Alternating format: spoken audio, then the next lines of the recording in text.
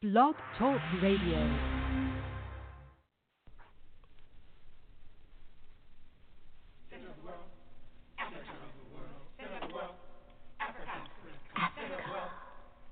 Center of the world. Latitude 0, longitude 0.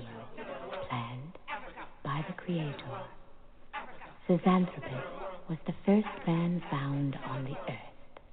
That earth was the motherland, Africa. We know that without total understanding of what happened in the past, it would be difficult to relate to the future.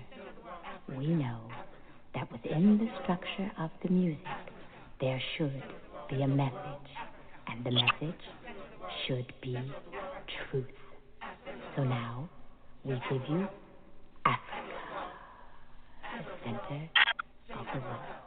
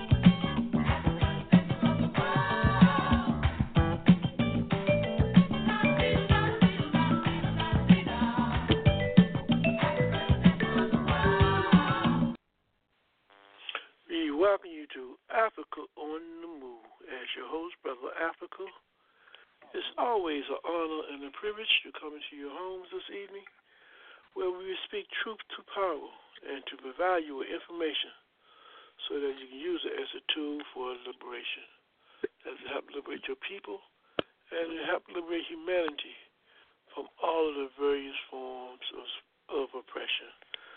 Today, date February 16, 2020, we will entertain the theme today, which will be deception and retooling for power.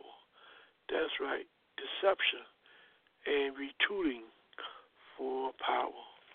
But before we discuss the particular theme, like always, we will have a discussion on what's going on in your world and the community.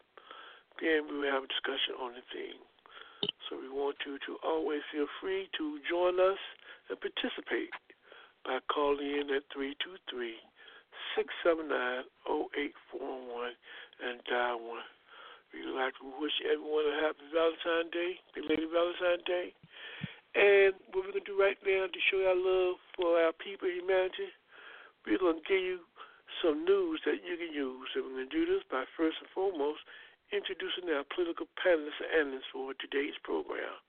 Right now we have with us, we have Brother Haki. We'd like to welcome him to Africa on the Move. Welcome, Brother Haki. Brother Africa, good to hear you. My name is Haki Kamathi Mishoki, currently with African Awareness. And of course, you know, Brother Africa, my thing is all about institution building. So I wrote a little something, and I just thought I'd share with the audience. And it goes like this. Now, the correlation between institutions, in this case defined as laws and policy of a country, and their impact on human behavior is often disregarded by the ruling class. One such criminal case that encapsulates the relationship between institution and the citizenry, institution in this case being the judicial system, is the case of Michelle Carter of Massachusetts. Ms. Carter, a 17-year-old, was charged with involuntary manslaughter for telling an ex-boyfriend to kill himself. The boyfriend, Conrad Roy, subsequently killed himself, and Ms. Carter was found guilty and sentenced to 15 months in prison. Now, I found that charge problematic for a couple of reasons. First, obviously, the freedom of speech, but secondly, more importantly, what compelling interest would the state have in terms of sending her to prison for telling someone to go kill themselves? Now, in reference to speech, and the notion someone espousing an absurdity is criminally liable totally misses the mark, both historically and linguistically. In fact, drop dead is very much part of the American idiom.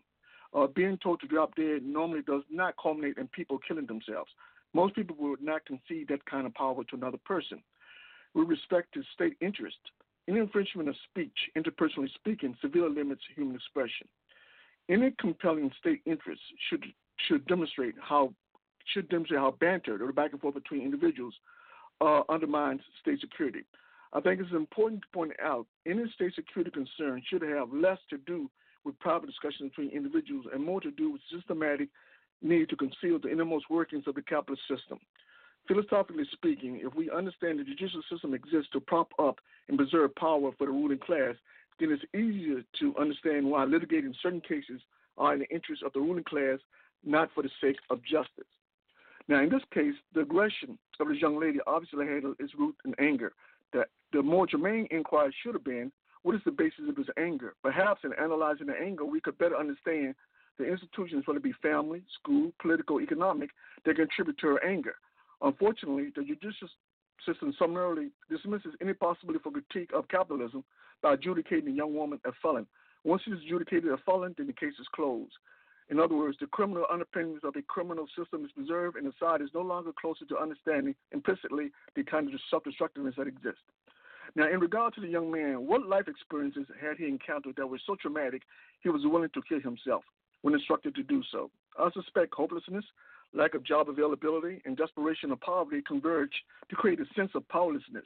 These aspects of capitalism permeates American society, and the impacts are becoming clearer every day. Now, the young man's failing is, unlike so many other young people, is his lack of access to vices like marijuana, cocaine, alcohol, and or avant-garde lifestyle, and his attempt to cope with capitalism's desolate extremes.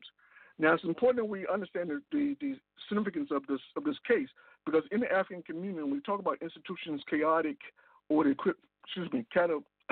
catastrophic value system, we understand that this is something that's imposed upon the African community. So when we talk about homelessness, or we talk about unemployment, or we talk about desperation of poverty, these are things, situations that will actually proliferate. They're not going to decrease. So we got to be very, very clear on that.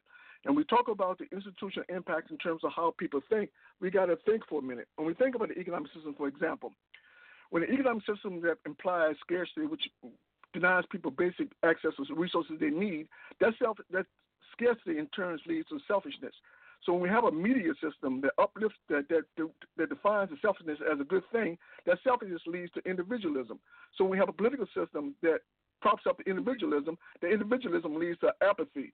All values which are antithetical to the interests of African people as we struggle against the enormous odds in terms of our survival in society. So we have to fundamentally look at the kind of value systems that we have. How do these value systems inculcate the way our young people think? And what can we do in terms of remedying the situation, in terms of clarity, to make sure that we understand precisely what we're up against, and what we have to do in terms of progress in the society. So institutions are key in terms of clarifying what those value systems should be, and I encourage people to, by all means, to please build those institutions where they're so important to our aspirations here in the society of North America. All right, thank you, Brother Aki. Next we go to Brother Anthony. Brother Anthony, welcome to Africa on the Move.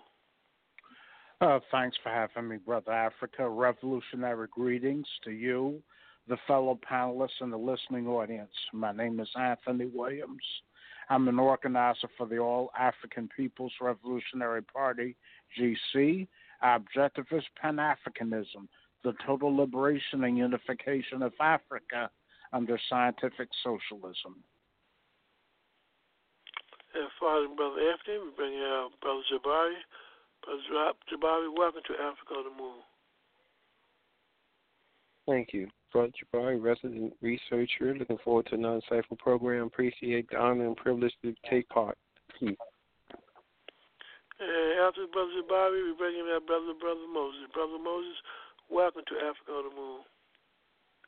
Thank you, Brother Africa, and greetings to everyone within the sound of my voice. Greetings to the panelists. My name is Robert Andrew Moses, and I've been in the struggle for scientific socialism from the moment I was introduced to Marxism during a government class back in my high school years, 1968. I call Marxism the race to cure racism. I bear witness that there's one God, Jesus, the author and finisher of my faith, and that Mao Zedong is this messenger for government. Fathers, help your children. And thank you once again, Brother Africa, for allowing me to be on the show. Thank you, Brother Moses, as always, for your participation. To our listening audience, you're listening to Africa on the Move. And our theme tonight is deception and retooling for power. We'd like to invite you to come and join in with us this evening by dialing 323-679-0841. If you have any questions or comments, please hit 1. We acknowledge your last 4 numbers. Like always, the way we get started with our party is to discuss the first aspect of what's going on in our world. And we'll start off with you, Brother Hakeem, coming back to you. What's going on in your world community? What you have for the people today? A couple of things, Brother Africa. First, I want to talk about African Awareness Association to be taking a trip to Cuba, and we encourage people to go to Cuba firsthand and see for themselves the marvelous work Cuba is doing, and to understand the role in terms of institutions and how it can shape the way people think, the way they behave, the way they interact with one another. So Cuba is indispensable in terms of understanding all that is holistic and good for in the world, and we encourage people to go firsthand and see for themselves. This trip takes place July 24th to July 24th to July 31st, and for more information, we ask you to give us a call at 804-549-7492 or area code 202-714-9435, or email us at African Awareness Association 2 at gmail.com. So we encourage people to go to Cuba for themselves and see firsthand why Cuba is such a great place. The second thing, Brother Africa, I recently read an article, and it's old news. I think for most people out there, I think they understand, the relationship between the drug trade and U.S. corporations and intelligence agencies. But in any event, there was an article out of RT News, and they talked about there was a shipping company called the Mediterranean Shipping Corps, and they leased their vessels from J.P. Morgan. Of course, J.P. Morgan, a giant investment bank. I think most people know about them.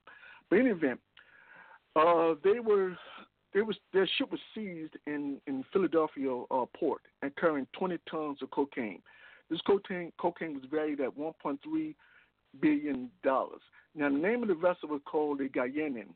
And interesting enough, when they were caught, the state attorney position was that these individuals would not face incarceration. Instead, they were released.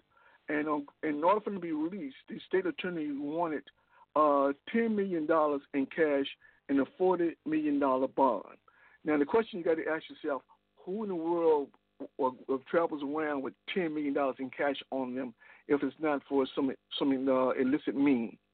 So the mere fact that he had that kind of money speaks volumes in terms of the kind of complicity that goes on when we talk about the drug trade. Now, if that's not bad enough, in March of last year, another ship owned by J.P. Morgan, at least to the same people, the Mediterranean Shipping Corporation, they were stopped. They were caught with having 1.2 tons of cocaine, and this ship was named the Desiree, and this ship was also stopped in Philadelphia. So you begin to see the pattern. So if we say that the J.P. Morgan didn't know about the drug trading, then you got to ask yourself, the first time this occurred, then how was it subsequently they again rented out more ships to these same people who were caught for drug trafficking? So clearly, J.P. Morgan had a clear understanding in terms of what was going on in terms of the drug trade. Now, finally, in February of last year, another ship, and this one was caught in Newark, New Jersey port. They were caught with 1.6 tons of cocaine that was seized. And this ship was called the Colada. So you can see the pattern in terms of the drug trade. And interesting enough, that when you think about this drug trade, normally when people are caught with large quantity of drugs and money on them, the money is confiscated under civil forfeiture. Well, the mere fact that this guy was able to give them $10 million and post a $40 million bond, and the ship wasn't confiscated, speaks volumes in terms of the disparities that exist in law enforcement. How is it that somebody driving down the street with, let's say, a half a pound of cocaine, get his car, get incarcerated, get his car taken, and the drug confiscated, but someone who's with 20 tons of cocaine pays $10 million, pays a $40 million bond, and he's released. And keep in mind, he's not released pending a trial. He's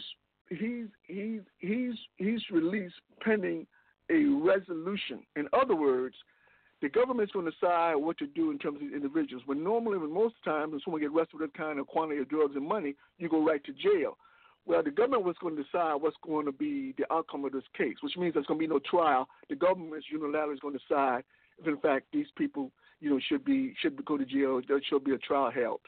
So clearly, there's a lot of disparity when it comes to law enforcement, and I thought it was very, very interesting. For those who don't yet understand that when we talk about the drug trade, it's very easy to somehow indict these guys on the corner, but not indict a government that is part and parcel of the drug trade in the first place. So I thought this article was very, very interesting. Brother Aki, got one question for you. Everybody talking about crime. Tell me, who are the criminals? Yeah, well, I think it's very, very clear who the criminals are. I think one of the things is that, in a society, people masquerade, with a suit and tie on and have a certain amount of respectability. And having a suit and tie does not give you respectability. But nonetheless, in society, people tend to believe that if you got a suit and tie, if you have access to large sums of money, that somehow you're above reproach, that the idea of criminality could never happen. But the biggest criminals in the world, and this is very, very clear, this was made clear in terms of the document called The Dark Alliance, and where the journalists exposed the U.S. Underbelly in terms of its drug trade around the world. These people are very high-powered individuals. I mean, we talk about people in the intelligence community. We talk about people in corporations. These are high-powered criminals. And so, therefore, when they commit crimes, they don't go to prison. They continue to persist in crime, and yet nothing ever happens to them. So we talk about who the real criminal is. We understand the real criminals are those with the suit and ties, those in intelligence, those in the corporations who run, all of these shenanigans that take place, on a daily basis. Thank you, Brother Haki. We'll come back to you later. Let's take Brother Anthony. Brother Anthony, what's going on in your world in the community? A few things, Brother Africa. Start with, I read an article on the internet saying that the Central Park Five were awarded $40 million for wrongful imprisonment. Now, for those who don't recall, the Central Park Five are 5 African brothers who were railroaded into prison for allegedly raping and beating this European jogger that was jogging in Central Park back around 1980, so roughly around that time period. And let's see, and what this has to do with present day politics is that that a real estate magnate at that time, Donald Trump, took out a full-page ad in the New York newspapers calling for the death penalty to be used against the perpetrators of this particular crime. And the police railroaded these brothers into prison, and they were found innocent of this crime in 2012, and they were recently awarded $40 million for wrongful imprisonment. To make a long story short. Another case is an article I read from Push Black regarding the case of a woman that was her SUV was run over by an off-duty policeman going 94 miles per hour in a 50-mile-per-hour zone. Ran into her, and as a result of the car flipping over several times, it killed her baby. And nothing happened at all to the policeman. The woman who was the victim was arrested and jailed for a certain period of time because she didn't. They alleged that she did not properly secure her infant. Meanwhile, the policeman was not punished. He was put on administrative leave. This happened around approximately 3 years ago. So he was put on administrative leave at taxpayer expense. And the significance of this is the fact that in this society, police are given a great deal of leeway, and they're allowed to get away with virtually anything they want to because they protect the property of the ruling class. Wow. What can you say? What can you say, people? What can you say? Brother Africa. Yes, Brother Africa. Yes. Let me just to make sure people are very clear on the Central Park 5 case. The lead detective on that case knew those young boys were not guilty. He knew they were not guilty. In order to conceal that reality, that fact, they transferred that lead detective from Manhattan to Brooklyn. Now, in terms of principle, it would have been nice if that time that detective would have said, listen, you're railroading them boys is not right. You know they're not guilty. He didn't. He kept silent because his aspiration was to receive that pension. And so he was concerned about the justice of them young boys. So this notion that the Attorney General office in New York wasn't clear, the notion that they weren't clear in terms of the innocence of these young boys is laughable. They were very clear that them young boys were not guilty. They simply wanted to make an example of somebody. Those young boys were perfect. They were young, African, Hispanic, and so they were perfect. This was a young white banker, and so therefore she represented the creme de la creme of white society, and so therefore it was a perfect combination of things that contribute to those boys being convicted. But understand, people should be very, very clear on this was no fluke, there was no mistake. They knew those boys were innocent. They knew it. They all knew it. So from district attorney's office all the way down to the police state precincts, they knew those boys were innocent. So it's very clear that people understand that distinction. And if I'm not mistaken, can y'all correct me? Did one of them eventually, when they got out, he ended up committing suicide? Is that the same case, or I know there are a couple cases out in New York. No, that's a different case. That's Browder. Okay, that's Khalif Browder. You're talking about Khalif okay. Browder. That's a different case. Yeah, that's a different case. Mm-hmm. Yeah, no problem. All right. Thank you, Brother Anthony. We'll come back to you as well. Next, we'll go to Brother Jabari. Brother Jabari, what's going on in your world and the community? Malcolm X once quipped, and I'm paraphrasing, that people are being hoodwinked and bamboozled. We have to be mindful because, especially within the last decade, culture is one of the main perpetrators of bamboozling and hoodwinking society. And I'm going to give a number of examples. There was a documentary of sorts, if you want to call it that, called Black Godfather on Netflix regarding this Clarence Avant character. In regards to him, he was a guy that was considered an intimidator of sorts that worked in the entertainment industry. And he basically was used to remind artists that they need to stay in line if they want to make a profit and not to do that which can be considered to buck the system. And here it is, this guy who maintained this kind of enforcer role became famous and made a lot of money, But anytime anybody notable who knew him came across him, they'll say they didn't even know exactly what he did when they knew exactly what he did. His point was to break artists and make sure they fall in line to go along with whatever the mainstream agenda was at that time. And then I'll give another example in terms of how culture is being used against us. Recently, there was a bank which touts itself as the largest black-owned bank in the U.S., and it decided to put Harriet Tubman on a credit card. And the particular bank was called One United Bank. And there's question as to the gesture that Harriet Tubman was performing. They said that was a gesture of love because she's the ultimate symbol of somebody that gave up everything to love, and we are to love one another.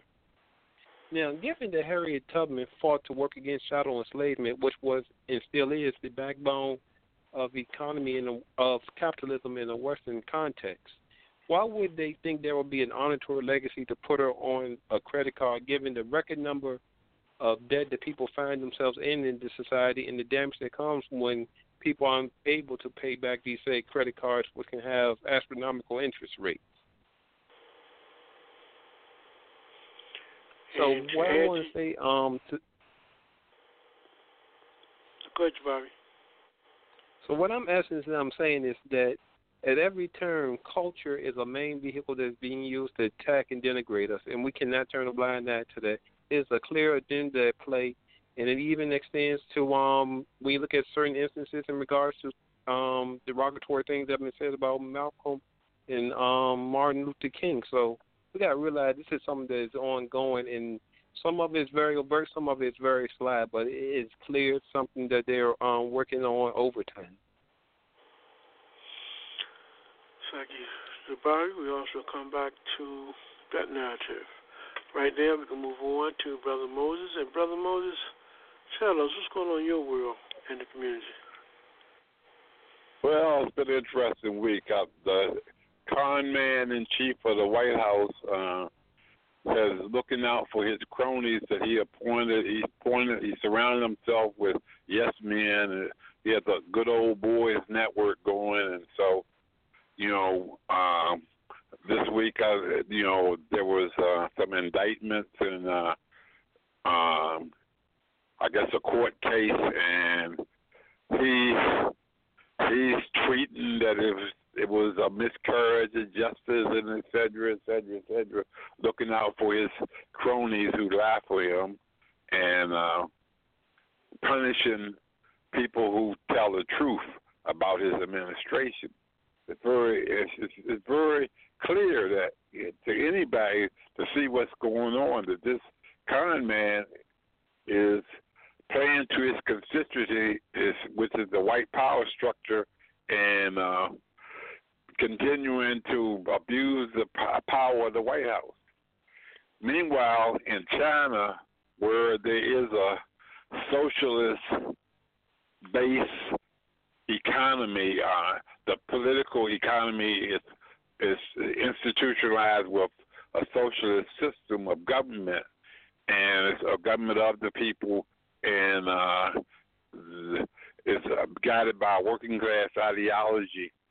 And with this new outbreak of this disease, this corona or COVID-19 or whatever they're calling it, it's good that they have a system of scientific socialism in place where they can deal with this kind of catastrophe and look out for the interests of the people.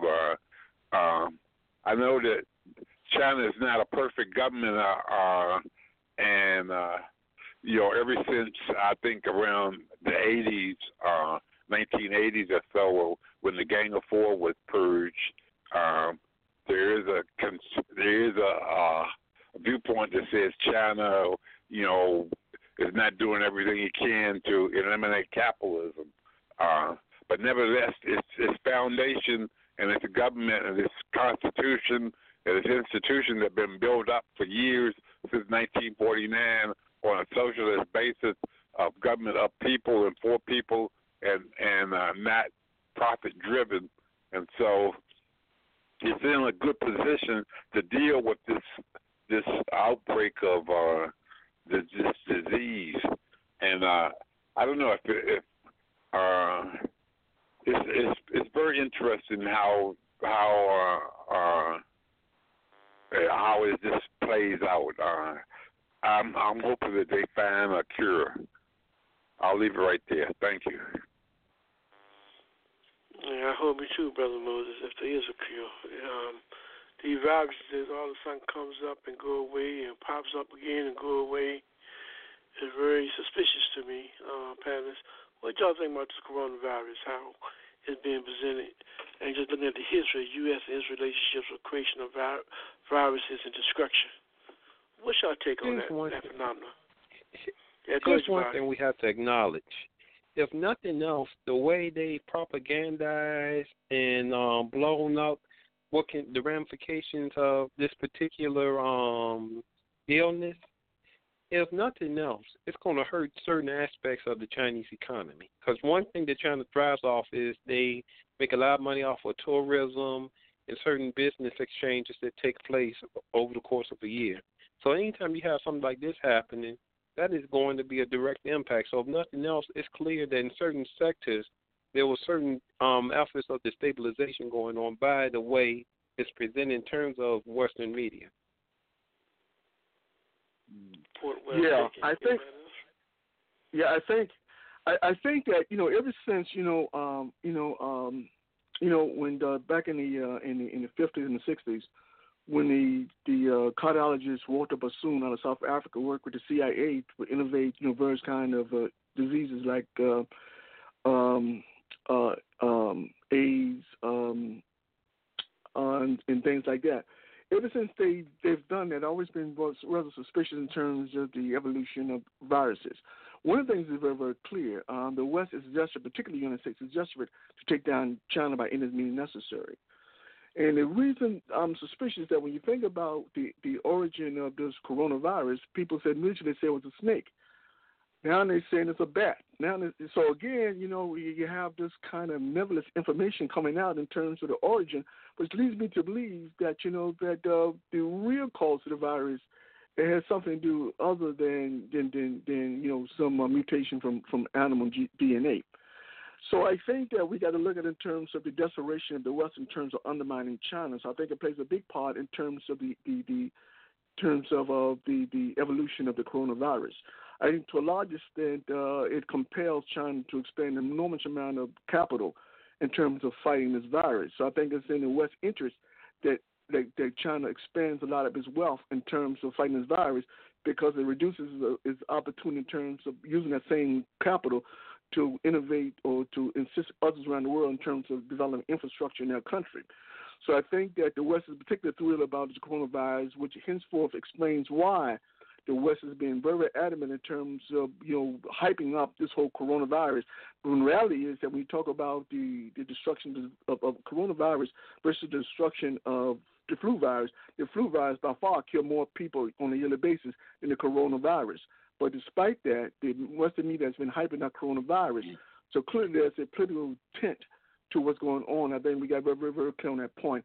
But one thing I want to respond, and sort of the point, but I think I'm going to respond, Brother Moses, I think China understands the significance in terms of socialism, but China also utilizes a lot of capitalism. In terms of bureaucracy, I think is socialist in the sense that you have a ruling body in terms of dictating, how the institutions work together, how monies will flow and so forth and so on. So in that sense, it's socialistic.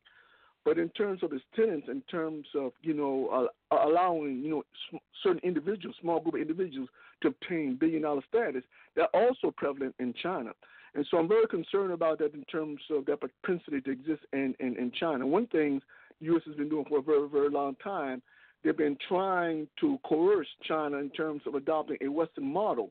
And I'm concerned as I listen to and I look at China's policies, particularly when you start talking about billionaires. China got more billionaires than they have in America, and I'm saying, assuming that's true, I got to say that I'm a bit disappointed in terms of China's approach in terms of bringing about a new paradigm. I do understand in terms of competing. One of the things you have to do in terms of competing with your adversary, you have to beat him by his own rules. So I do understand that, because you have certain institutions in place, particularly economic in nature, in which you, to some extent, you got to play ball with until you can innovate a new system. So in that sense, you're sort of locked in terms of competing with your adversary on based upon his rules of the game. I do understand that. So that's a tactical question and a strategic question as well, and I understand that. But I'm certainly hoping China would, put a brakes on in terms of the evolution of billionaires, because billionaires tend to undermine the development of the economic system. There shouldn't be all these billionaires, in a land with so many people who are impoverished. That simply shouldn't exist. So I would really caution China in terms of, being very careful in terms of about allowing, that kind of freedom, because when you give them access to that kind of wealth, you also, by virtue of that kind of wealth, you get an opportunity to undermine the very system which made that wealth possible in the first place. So I would admonish China to be very careful in terms of the pursuit of capitalism, particularly, in this time of age as capitalism continues to wane. I'm thinking part of another hockey, part of the other aspect of the analysis must be looked at in terms of even if they have those billionaires, how much significant power do they weigh in terms of being able to influence and dominate, the overall economy. So it's a quantitative as well as a qualitative question. No problem. So at this point in time, what we're going to do is we're going to pause for this call, and when we come back, we're going to continue to discuss what's going on now in the community, and we'd like to invite you, the audience, to call in at 323-679-0841. You're listening to Africa on the Move. We'll be right back. We're going to pause for this call.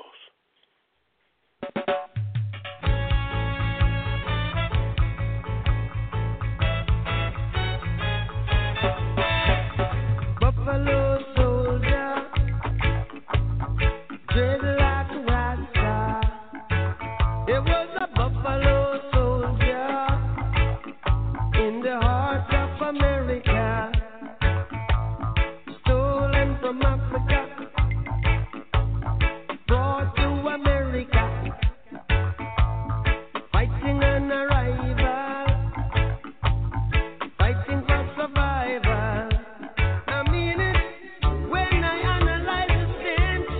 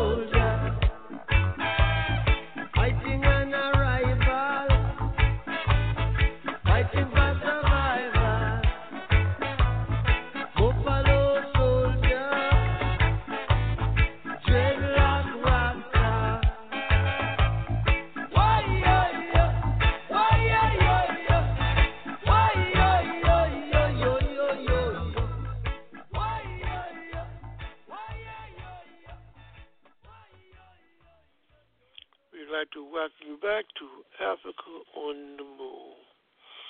Today we'll be discussing deception and retooling for power. Before we go to that particular topic today, we would like to continue just a little bit longer on the sole issue or question of dealing with what's going on in our world and the community. We welcome you. If you have any views or thoughts, feel free to call in at 323-679-0841. Brother Haki, you made a statement earlier talking about the influence of the ship industry dealing with J.P. Morgan, and there have been some ships that has been stopped 3 times, and they found all kinds of money and drugs on it. But the kind of treatment they're getting is some kind of special treatment where they're not being viewed as breaking kind of laws of violation. Now, I'm just wondering, when I heard you talk about that, if someone hear that, is there any hope of stopping this type of corruption with the drug trade? Is it just too much out of control that there's no way of stopping it and fighting it? It's a very intricate question you raised, Brother Africa. One of the things I think we have to begin to understand is that when we talk about American society, we're not talking about democracy. We talk about a kleptocracy. A kleptocracy is a government run by criminals. And so since you got a criminal enterprise, in effect, existing, the question is how can you impact on a criminal enterprise? Since criminals by nature are sociopathic, in terms of impact on them in terms of morality or right and wrong, obviously it's not a winning formula. They're not likely to listen to you. Superimposed upon this, the notion in terms is all about money, that nothing matters in life except money. Well, when you run into that kind of mindset where nothing has any value except money, then there's very much you can do in terms of really impacting on them. The only thing you can realistically do is that you have to foment as much power as you possibly can to adequately compete against them. So I think the solution is power. You got over 100 million people in American society who don't vote.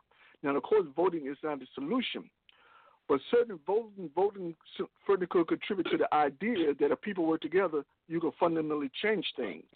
Now, I'm not saying voting is going to a cure-all. Of course it's not a cure-all. It's not a panacea by any stretch of the imagination. But I'm thinking just in terms of symbolism, that if people can begin to understand the importance in terms of working together, then that working together increase your power, give the opportunity to change a lot of stuff. Because if you don't come with power after them, there's nothing going to change. And the only thing that's threatening them in terms of power is taking away their power. So who is the basis of who provides the power? Who supports them? Who's making it possible for this criminal class to do what they're doing? By and large, it's the politicians. And so, therefore, we have to do something in terms of taking the power from politicians. So if they don't want to play that by rules of the game in terms of doing what the masses of the people want, then you eliminate them. That has more influence to them than anything else. Because once you take away that status, you take away the money, and so therefore they want to participate as politicians. So I think it's one of the things we can do. Corporations, what can we do? Corporations also play a big part in terms of propping up the criminal class in the society. What do you do in terms of impacting on corporations? Well, of course, the other thing is the bottom line. That's the only thing they care about, the bottom line. But what can we do in terms of undermining the bottom line to compel them to at least usher in some remedies, some kind of change that is good for the masses of people or humanity? What can we do? Well, certainly boycotting them strategically in terms of just not buying their products is certainly one way to get their attention, but it has to be sustained. I like what the Yellow Vests are doing in France in terms of the collective movement and large-scale support that they enjoy in France in terms of identifying the problem as a power structure in terms of the policies that endows and how those policies adversely impact on the well-being of the people. I like that. We also need a similar situation here in America. But the question is, in America, how do we overcome the racism, the class divide, the gender divide in terms of coming together to fundamentally understand that our problem is the power structure, is the ruling elite. They are the problem. How do we get people to come to that realization? We got a vast propaganda machine, a very intense propaganda machine, which is very good in terms of deceiving people. So therefore, for us, in terms of trying to convey that message that we need to work together in terms of overthrowing this insanity, it's a very tough nut to crack. But I'm confident that with given time and as the situation deteriorates, more and more people will be compelled to understand that without some unity working together to overthrow this insanity, then we're all in trouble. So I'm confident, based upon history, that is the case, and that's exactly what will happen. If not in a lifetime, at some point in the future.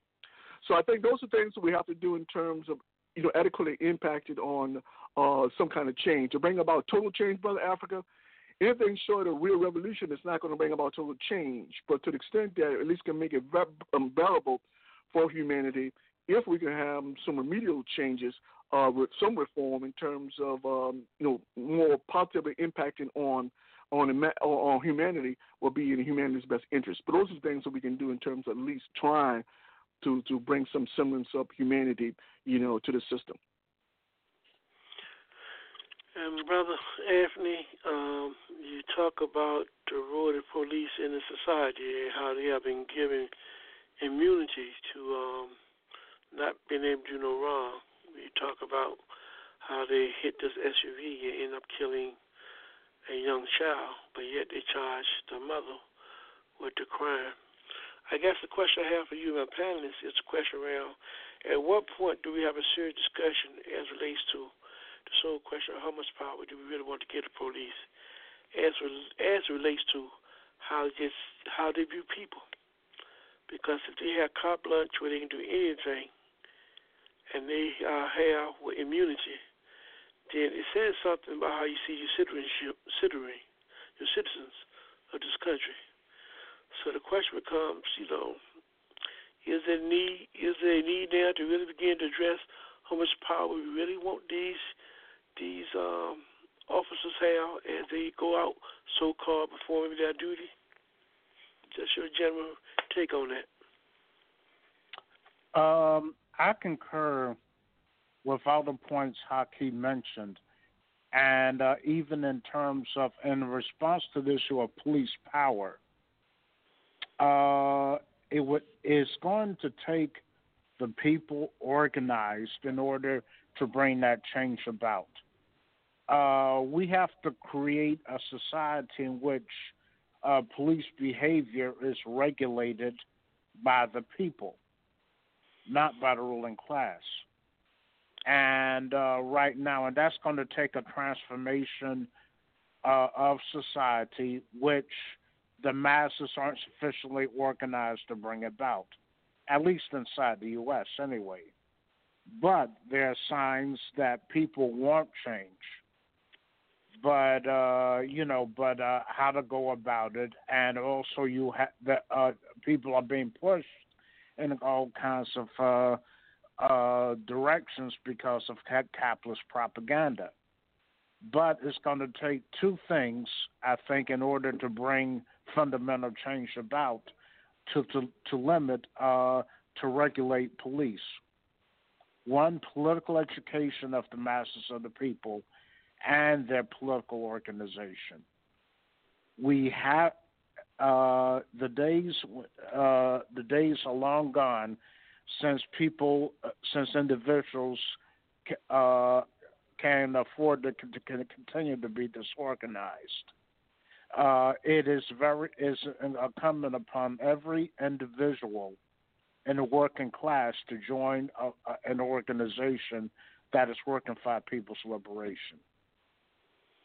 And I think that's key. And Haki is correct. The only thing the capitalists understand or respect is power. And the only way the workers can get power is through permanent organization. And all those, and even the reforms, that we're struggling for, it's going to take organization of the people to bring that about. And Brother Zabari, when you talk about this question of culture and how it can be used or it being used as a means to undermine the interests of our communities, I'd like to ask you your opinion and how other people may feel when you talk about Harriet Tubman, using Harriet Tubman as a symbol for put on some kind of currency. One of the things I understand with this particular artwork for Harriet Tubman, they put it in a position of being viewed as trying to symbolize or display what the Wakanda, the Wakanda, what's the word for it? Salute or whatever. Salute. Wakanda yeah, salute. Yeah. Right. What you think that was all about, or how you view that in terms of how they take a historical character and put her in a totally different time zone, and et cetera, et cetera. In response to the Wakanda salute gesture, they said that they were trying to show a symbol of love, and she was the ultimate symbol of love, and it's important that we love each other. That was the excuse they made. But the thing is, even if that wasn't to be the reality, the fact that it could be interpreted that way shows you just how people resonate with culture and how quickly people associated that with which was one of the most popular movies last year, and they're approaching a sequel that I'm sure will do very well financially as well. So you got to understand they try to do things to get certain images in our mind.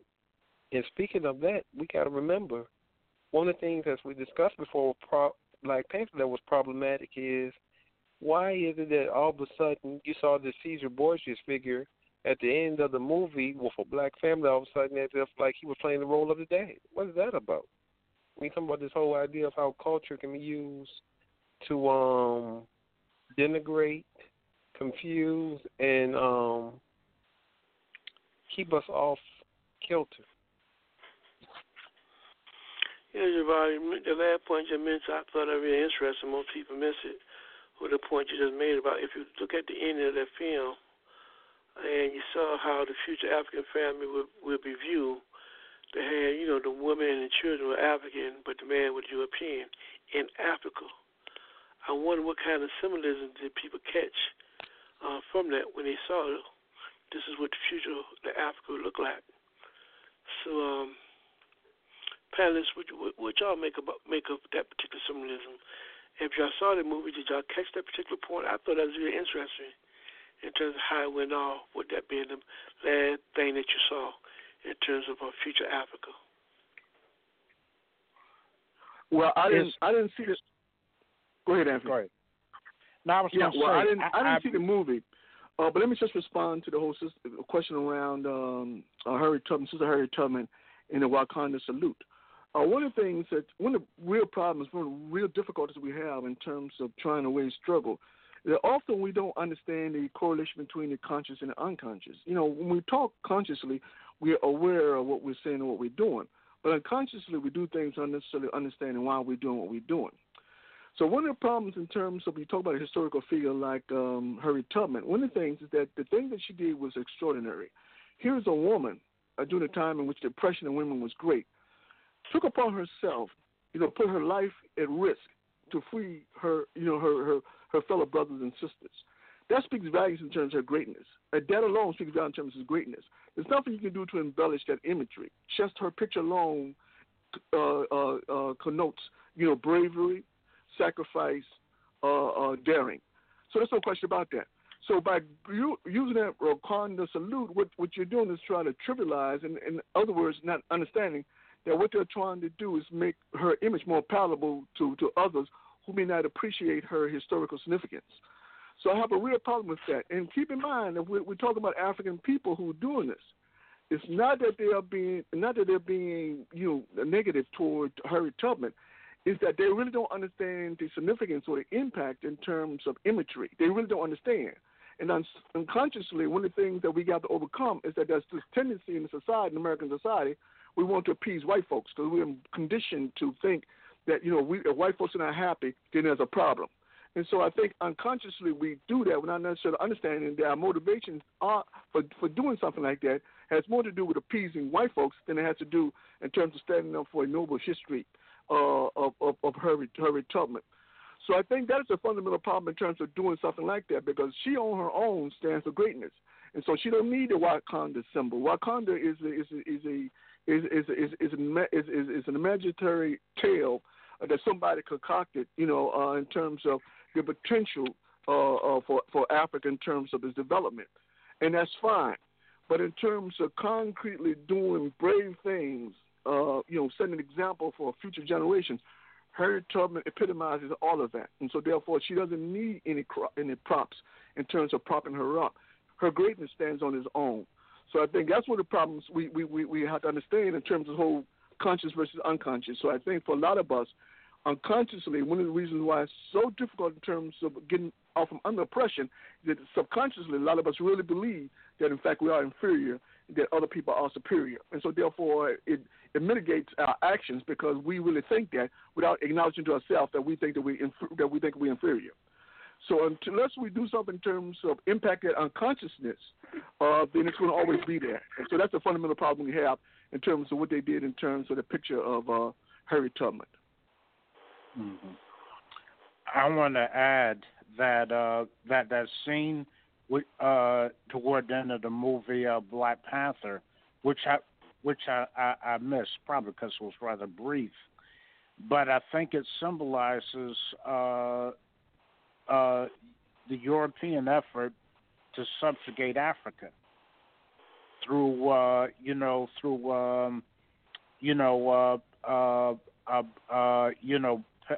exploiting our culture and and trying to eliminate the African male, and also divide and conquer tactic to have men pitted against women. So I see that in there, and again, that's a subtle symbolism of how they try to wage cultural warfare against us. And Brother Moses, when you look at the behavior of Donald Trump and he using his so-called presidential powers to just pardon people, regardless of dealing with justice and truth, what you make of his abuse of power? And I'd like to hear the panel response to this, because it seems like to me, when you look at how he's performing, crime pays. Right. Well, he's first of all, he's a con man. His whole thing is based upon getting your confidence, winning your confidence, and then he does whatever he wants to do. And he's obviously sold that cow to the American public, and somehow he's in office. And I mean, Hitler was real. I don't know.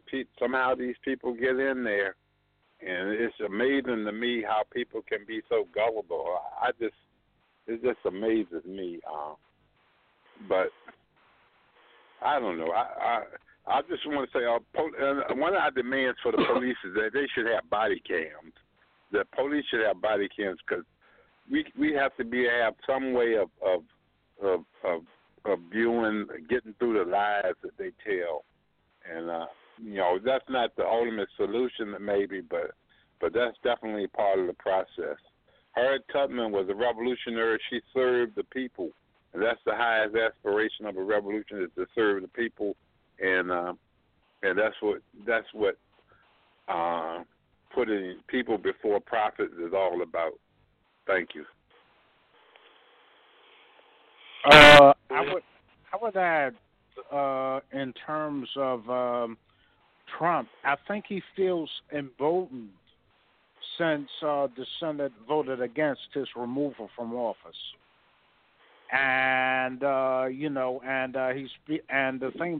terms of how he got into office, he appealed to the sentiments of a lot of Europeans, not all Europeans, but quite a few of them, enough to give him a majority in certain states, large enough for him to be able to win the electoral college vote. And it should be pointed out, if people aren't aware, the people do not elect the U.S. president directly. It's elected by the electoral college. In other words, some representatives choose who the president of the U.S. is. You might recall from time to time, the U.S. makes all this hullabaloo about democracy and having free and fair elections. Well, the thing about it, though, in the U.S., the top leadership is not selected by the people. Even they don't even choose the candidates. It's the ruling duopoly that chooses the candidates, and from there, people are asked to make a selection as who would be who their leadership would be. Yeah, but you can't really understand. You can't appreciate who the Orange Menace is. We'll understand the system in its entirety. One thing you got to understand when we talk about political organization in society, we understand that the 1% of the population has the ultimate in terms of political organization. They're very organized, and so therefore they plan decades in advance. And so they understand that someone like the Orange Menace serves their interests in terms of power. And so it's not a mystery that he can do what he does. I mean, you talk and think about it. He was supposedly doing something that's inappropriate in terms of pressuring, a foreign government to investigate a candidate for the president of the United States. But what about the Moreland clause, where he actually is getting rich in office? This guy actually has the audacity to build a government for his facilities to make money. This is absurd, but it's nothing that he can't do because those people in position of power, that 1%, understands that his interest is their interest, and so it's all about the money. It's not about anything else. And the mere fact that he's able to con people speaks volumes in terms of the pervasiveness, of racism in American society. Because here it is, you got the disproportionate number of poor white folks who actually think this guy is a savior, even though he's a populist of sort. Because he's been telling these people, if you vote for me, we're going to go after the elites. We're going to end war. We're going to give you jobs. We're going to make it better for you. It's going to be like it used to be, blah, blah, blah, a long time ago, which, of course, never existed. But he's telling them that. And the mere fact that despite all the things that he said, he turned around to the exact opposite, and these people still support him. You got to at some point you have to acknowledge the pervasiveness of racism and shake your head and say, damn, what does it take for people to realize that you're being played? Well, they don't. And, of course, the middle class love them because their perception is that, if he's going to make America great, that means I'm secure in my position in terms of being the middle class, and those others who vie to be middle class, the doors are closed to them. And so, therefore, I'm happy to support someone who would prop me up at the expense of all others. And so he's a masterful con person. There's no question about that. He's masterful in terms of being a con man. But he can only do it in a relative sense when we talk about him in conjunction with a system that exists around him that empowers him to do what he does. So we should make no mistake about that. And as far as the Electoral College is concerned, one of the things, and Anthony's right, when they talk about one man, one vote, it's a joke. One of the things you talk about Electoral College, the very reason Electoral College was designed is to make sure poor people don't select a president who actually do what they want him to do. That is the idea behind Electoral College. And so, therefore, you have these organized interests determining who becomes president of the United States because the person who becomes president of the United States is a person who represents the organized interest. It doesn't matter what the color of their skin is. Barack Obama was the same thing. He was just more secretive about it. He was just more clever. So he was able to bullshit people, in terms of elegance. So he could, he was very elegant. He was very elegant. He could deceive people. He could say the same thing the Orange Menace say, but he could say it in a way in which people would totally dismiss it or simply, sum it up to be something that it isn't. But the essence is that policies were the same, and so therefore, it doesn't matter what the color of their skin in terms of their presidency. All of them serve the interests of the ruling class. And as we talk about fascism, increasingly, they serve the interests of corporations. And there's no question about it. When we talk about who runs American society, at this point, I'm hoping most people realize that corporations run America. If they don't realize that, then they need to go back to the drawing board and research and find out just why corporations run America. So I think the Orange Menace is pretty much part and parcel, of how the game is played in American society. So it's coming upon people to educate themselves to understand how this game is played. Because if they don't understand how this game is played, one thing is sure. his brand of popularism is going to not only alienate lots and lots of people, but it's going to contribute greatly to the racial and class divide in society. So civil war becomes much more inevitable, under his leadership. And this is the real danger that I keep trying to get African people to understand. I know they believe that, it's a democracy, and they believe that if you just, vote for the right person, it's going to be all right, and that America could never do no wrong. I understand all of that. But the reality is, when you talk about the dynamics as it relates to politics in America, we have to understand that what he does is all geared toward civil war. And people don't get that. The ruling class understand that. They know damn well what he's doing. They understand what he's doing. They appreciate what he's doing. And they support what he's doing. But the masses of people in society don't understand the implications of his policies and things that comes out of his face. This is the real danger that African people face in society. So if we don't understand what the reality is in terms of what he's saying and what he's doing, then when the stuff hits the fan, we'll be ill-equipped to even respond. So we better wake up and understand this is deadly serious, what's going on in society. And panelists, on that note, what we're going to do right now, we're going to pause for this cause. When we come back, we're going to deal with our theme tonight, deception and retooling for power. And we have selected a group of articles that will speak to this theme. The first article will be on France and Germany propose an EU overhaul after Brexit. We're going to talk about that, and we would like for our listening audience to join us by calling 323-679-0841. So you can pause for our calls, and we'll be right back. And you are listening to Africa on the Move. You have the emergence in human society of this thing that's called the state. What is the state? The state is this organized bureaucracy. It is the police department. It is the Army, the Navy. It is the prison system, the courts, and what have you. This is the state. It is a repressive organization.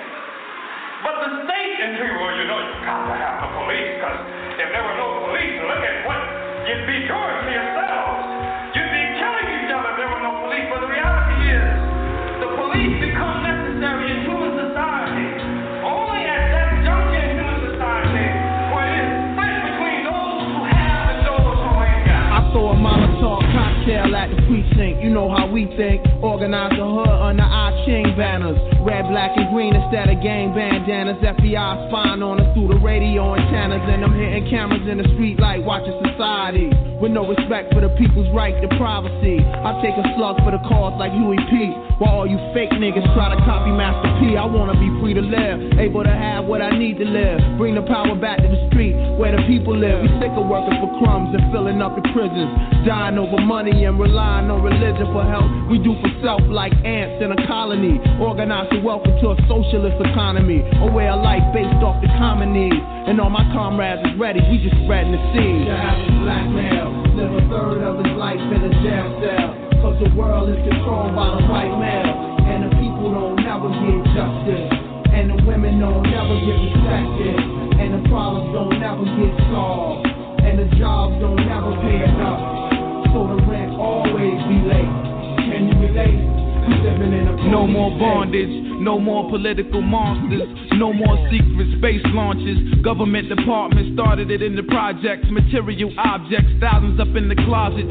Could have been invested in the future for my comrades. Battle contacts, primitive weapons out in combat. Many never come back, pretty niggas be running with gas. Rather get shot in they back than fire back. We're tired of that, corporations hiring blacks, denying the facts, exploiting us all over the map. That's why I write the shit I write in my raps. It's documented, I'm in it. Every day of the week, I live in it, breathe in it. It's more than just fucking believing it. I'm holding in ones, rolling up my sleeves and shit. It's CeeLo for push-ups now, many headed for one conclusion. Niggas ain't ready for revolution. The average black male live a third of his life in a jail cell. Cause the world is controlled by the white male. And the people don't never get justice. And the women don't never get respected. And the problems don't never get solved. And the jobs don't never pay enough. So the rent always be late. Can you relate? We living in a police state.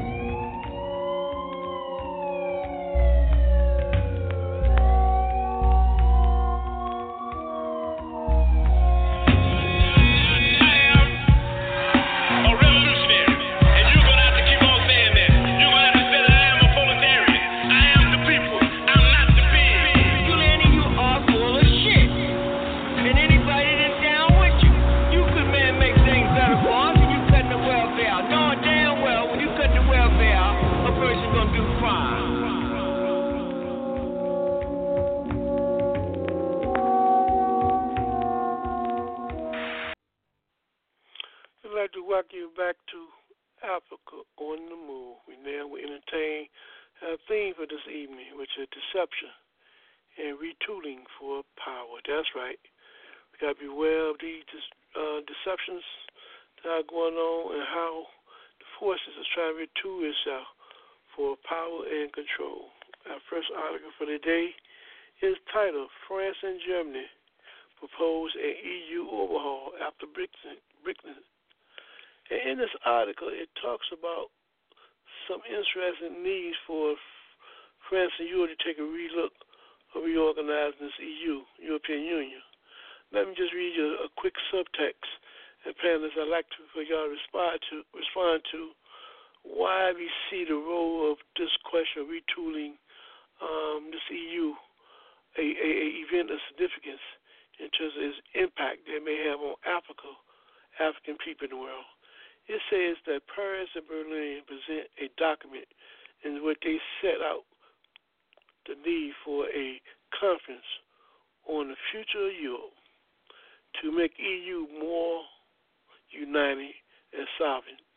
France and Germany set aside a bilateral tensions Tuesday to call for a European Union overhaul, which has been embroiled for the past 10 years in a Eurozone debt crisis and influx of immigrants and refugees, and more recent, the Brexit. That's the concept of England leaving the concept of a European Union, for those who don't understand that terminology. So when I read the article, panelists, and look at the article, it put me in the state of mind of looking at history where it seemed like we have seen this play before. That was during the conference called the Berlin Conference back in 1884-85 by the European countries. And all again is sitting around some of the same problems that they have that they had back then today. Brother Anthony, you can start us off. Why you think that's a significant call for Europeans in themselves to have a conference again around their safetiness in terms of being in not only in standing power but having existence. They call it that they must begin to work more as a closer unit. What does this particular act create for the interest and the well-being of the rest of the world, from your perspective? Actually, it is fraught with danger for the rest of the world, mainly because imperialism is going to intensify its domination over Central, South America, the Caribbean, and Africa. What this is about Europe restructuring itself so that it can remain a superpower. Actually, with Britain leaving the European Union, that's why it's called Brexit, because it means British exit. You know, the Britain leaving the Union, and also is causing a crisis in imperialism in a sense, because the components of Britain, Scotland, Wales, and Northern Ireland. Well, let's see. Well, Scotland in particular wants to stay in the European Union. So you have a situation in which Britain, which has dominated Scotland and Wales for so long, several centuries, might be falling apart. And so that would be a weakening of, the capitalist powers in the world, so to speak. And also, what didn't exist during the 19th century at the time of the Berlin Conference was the heavy influx of refugees and migrants into Europe coming from Africa and Asia. And that was caused by the ravages to Asia and Africa that took place under imperialism dominated by the capitalist countries of Europe and North America. And so I see this as an attempt to maintain Europe's dominance in the world, but it's being shaken by developments in Russia, China, and the U.S. So they feel the need to strengthen their unity in order to be able to compete with those world powers. Brother Hackey, they talk about one of the motivations for them restructuring EU is sit around over a new economic and security challenge as relates to China. Break that down for our people. How does China threaten the European powers to be as relates to a new order, economic order? Well, let me just say that. Let me first start by saying that the split between Europe and America is a philosophical one. The European position is that they don't have a problem in terms of imperialism. It's just they want a more benevolent kind of imperialism, a much softer kind of imperialism. Whereas America, a more blunt kind of imperialism. And the Europe position is that blunt kind of imperialism is going to undermine our interests. As more and more, people of color around the world peep what's going on, that they're going to resent that and they're going to fight against it.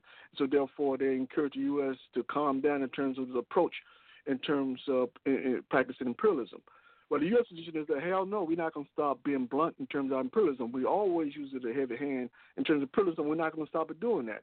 And as a consequence, that became because of the Europe stand, it became a real problem for the powers that be. Now, Secretary of State Pompeo was very, very clear in terms of the opposition or the problems he have in terms of Europe stand. He had particular problems with Germany and France in terms of the stand they're taking. Both countries have been very, very adamant in terms of, a strengthening of the European Union, to compete with America. That doesn't bode well in terms of the American mindset. The American psyche said, listen, we run this thing, we run the world. And for you to even advocate such a thing is something that we're not going to contend with. And so as a consequence, what's happening is that there's a big push in terms of innovating weaponry in outer space. That weaponry is not simply for domination of people of color around the world, so-called third world nations, but it's also to threaten Europe per se.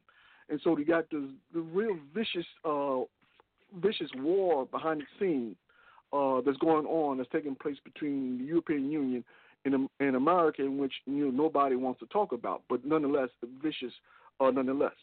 I think as it relates to China, one of the things you have to understand is that China has been doing a lot in terms of going around the world, investing in infrastructure around the world, particularly Africa. Now, these Chinese investments in infrastructure, particularly when it comes to Africa, undermines the interests of America. And so one of the things they don't want is a strong economical Africa. That's one of the things they don't want. And so China threatens to undermine that idea by actually improving Africa's infrastructure. So therefore, China becomes the arch enemy. Secretary of State Pompeo is very clear. The Orange Menace is very, very clear that China's number one in terms of its adversaries. And so therefore, so when we talk about this war in terms of Europe and the United States, we better understand one thing, that as it relates to Africa, nothing fundamental is going to change. Africa still is going to have to unite. Africa is still going to have its own central bank. Africa is still going to have to be in a position to set its price for its commodities. Because anything short of that, if Africa attempts to do anything unilaterally, state by state, it's going to fail. And the history is very, very clear on that point.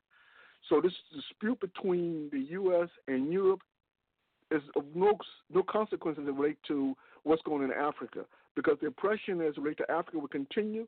It's just a question of whether it's going to be a softer kind of oppression or more rugged kind of oppression. So I think that we have to understand that this fight is not going to be any real consequence, any benefit to Africa.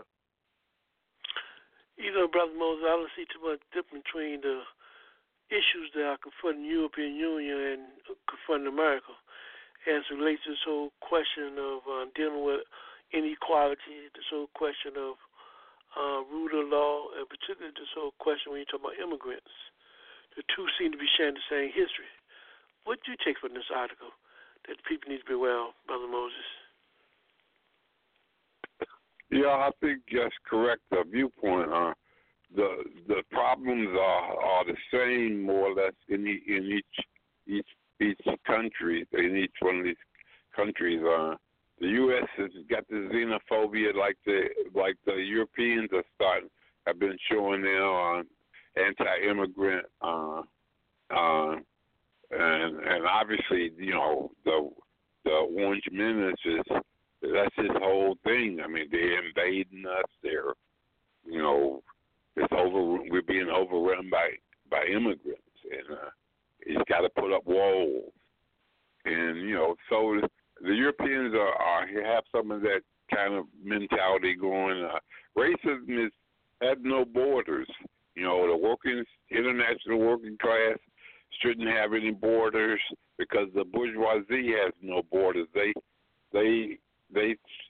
send their capital around the world. When they can't make money in one place, they take it to another place. And so we have to have an international world movement that counters the moves of the imperialists. I don't know the Brexit. Britain. I'm not sure if it's in their best interest to exit that European Union. It's not clear to me. It seems like it would be in their interest to stay, but it reminds me of the union in what is that, Nevada? I guess the culinary union that didn't endorse a candidate for the Democratic primary or whatever, and. But interestingly enough, they are against universal health care because they have negotiated a health care system package for their union, and so the union is against universal health care because they don't want to give up or threaten or impede or whatever their package that they have negotiated. And that it just shows that they said a board off aristocracy in the union that puts selfish interests above the interests of the overall masses of people. And, it's a mentality that, I think that Great Britain is displaying too. Thank you. Also, Brother Africa, one thing, let me just run real quick about Africa. The economic challenges that's partly responsible for the conflict between the European Union and America. One of the things recently, Russia's been doing a hell of a job in terms of discovery of gas, in terms of creating, pipelines, various ways in terms of selling that gas at a relatively very cheap rate. That constitutes a real threat as far as the U.S. is concerned, because Europe understands that cheap gas is precisely what they need. In terms of servicing their infrastructure, they need the cheap gas. The U.S. position is that no. Russia is an adversary, and so therefore you do not buy that cheap gas. And so it's creating a split, because your position is this: we have a population to feed, to house, to educate. Unlike America, where you can deceive your people, you have a mass propaganda machine, you can deceive your people very, very easily. You can exploit them, and they don't even have a clue that they're being exploited. In Europe, it's a different paradigm in which they understand the nature of exploitation. So most Europeans understand the history of European history. They understand the history of kings in terms of how they exploit the serfs. They understand that. And so they have a much more sensitivity in terms of being exploited than America. So with that consciousness, they have the European leadership have an obligation to provide for its people. Well, one of the ways we should provide for their people is cheap gas, which provides the needs of the infrastructure to make sure that you have opportunity to have a social safety net, to give people jobs, to make sure things run smoothly. So that's the source of conflict. In addition to that, then you have a situation in terms of like 5G, where you have China being a leading innovator in terms of 5G technology. Well, of course, the U.S. is adamantly opposed to that, because their position is that, listen, China is an adversary. Why would you want them to have a 5G, set up 5G network in your nation? They're only going to use it to abuse your political process. And their position is that, listen, we have technicians. We know how to monitor the Internet. We understand, how 5G works. And so therefore, if anybody try to disrupt our politics, We know how to deal with that. It's not an issue. 5G is important in terms of facilitating business, and so therefore we want it, and it can be done at a relatively cheap price. Well, the U.S. position is that I don't give a damn how cheap it is. Bottom line is you're dealing with China, which is an adversary. And so therefore that's a source of conflict, a source of friction between the U.S. and Europe, because your position is very, very clear. We can no longer continue. We're under tremendous pressure from our populations to do something in terms of, the injustices that inflict our societies, the inequality that permeates the societies. Is bulging at the seams. And so European believers is that we got to do something, because if we don't do something, you know what, we're going to have revolution in our hand. Well, America's position is that, well, we're not worried about revolution at this point because, we got our population under check. We got them under control. They don't know anything. They only know what we tell them. And so, therefore, they don't even know they're being exploited. They think everything is fine. And so, therefore, America's position is that to the European leaders is, why can't you do that to your population? And to some extent, the European leaders have adopted what's called a similar kind of political strategy in terms of the propping up right-wing, dictate right-wing individuals, in Europe, in Italy, in Ukraine. It's quite a few places in the so-called the region with Yugoslavia, Ukraine, and all that region. What do you call that region? The Balkans. Balkans, yeah. The Balkans, Balkans, yeah. Yes, that's quite a bit. That's quite a bit of these right-wing individuals who are taking a page from the U.S. In order to maintain control, then you got to stir up as much antagonism as possible. If you can pit immigrants against, if you don't pit the native population against immigrants, that's good. That's good. That allows you the opportunity, the flexibility to actually do a better job in terms of justifying the oppression of your people if people are fighting one another, because they don't even see that the problem is the ruling class. They continue to fight each other. So that's a strategy right out of the Book of America. And so throughout Europe you find this happening. So clearly the philosophical divide that exists between Europe and America has a lot to do in terms of economics. And so therefore I think when you talk about economics, the reality is that in that sense, that's more compelling reason why the European Union must work together in terms of preventing the U.S. from imposing its will on Europe. But one other thing I want to say about Brexit. One thing we understand, I like the move. I like it not so much because of its political implications. I like it because it's going to undermine the UK's ability to contribute to NATO. NATO, of course, is the military wing of the Western world for the sole purpose of plundering nations around the world. And so one of the things the United States does is very adamant about European nations providing funds for NATO. Well, by England leaving the European Union, it means that they're no longer compelled to go by European Union rules in terms of contributing to NATO, which means that I anticipate there'll be less money going to NATO, if in at all, once this thing is finally concluded. So for that reason, I like it. But from an economic point of view, it's insanity. Because one of the things, if they think for 1 second that by having trade with the United States, that somehow their political problem or their economic problem is going to be resolved, then obviously they haven't been keeping up with economic reality in terms of the world.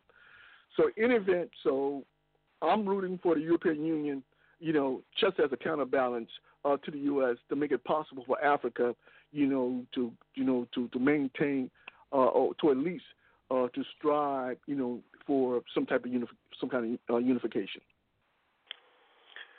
One of the interesting articles or point that came from this article I'd like to give maybe Moses and Brother Jabari expound to is the question of the people inside of these nations in EU as well as U.S.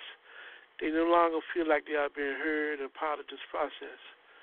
And then they want to address how do we get the people more involved, have more of a say. For example, they talking about this whole question when they're making decisions now, it got to be more of a bottom-up process than top-down.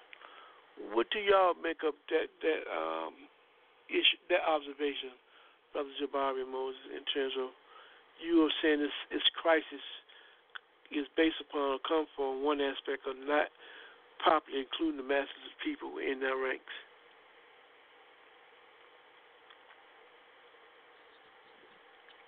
Let's start with Brother Jabari. When I hear those words, I feel like that's just an empty promise because when this whole concept of a European Union was formed anyway, it was not formed to have all of Europe in context. It was formed to have a way for the elites to maintain some type of defense mechanism in the event that their interests will come under attack. They could have a unified front to deal with whatever that attack was.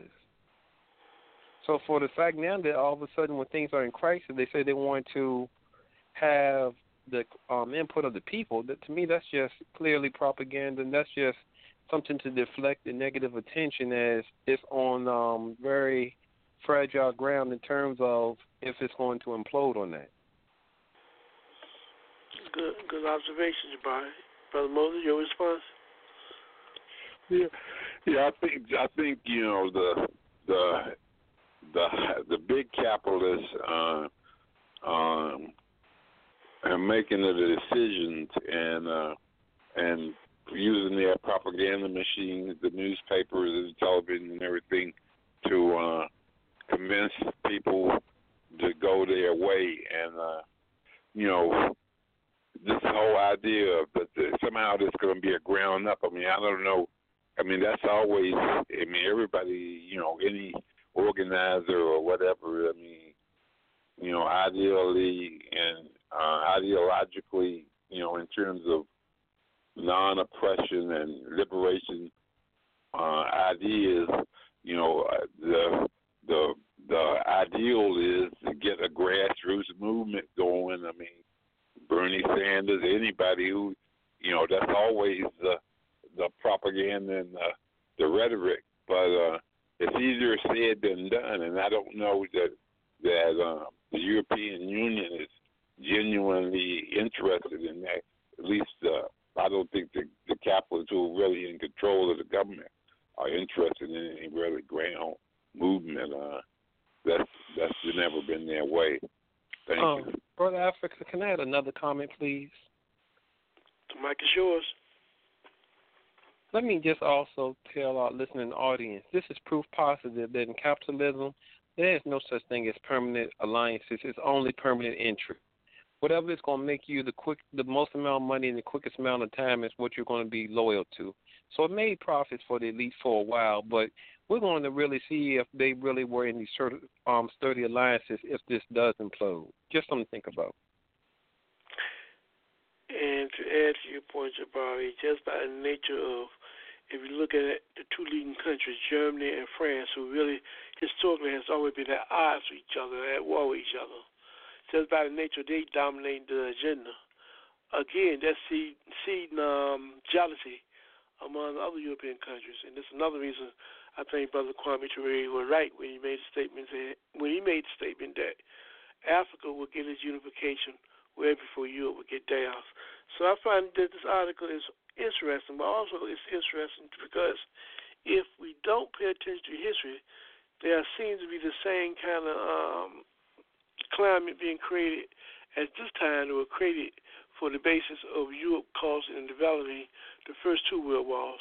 You know, if it's not resolved sometime in the future, we can look at the possibility of here it will play another major role or create another third world war.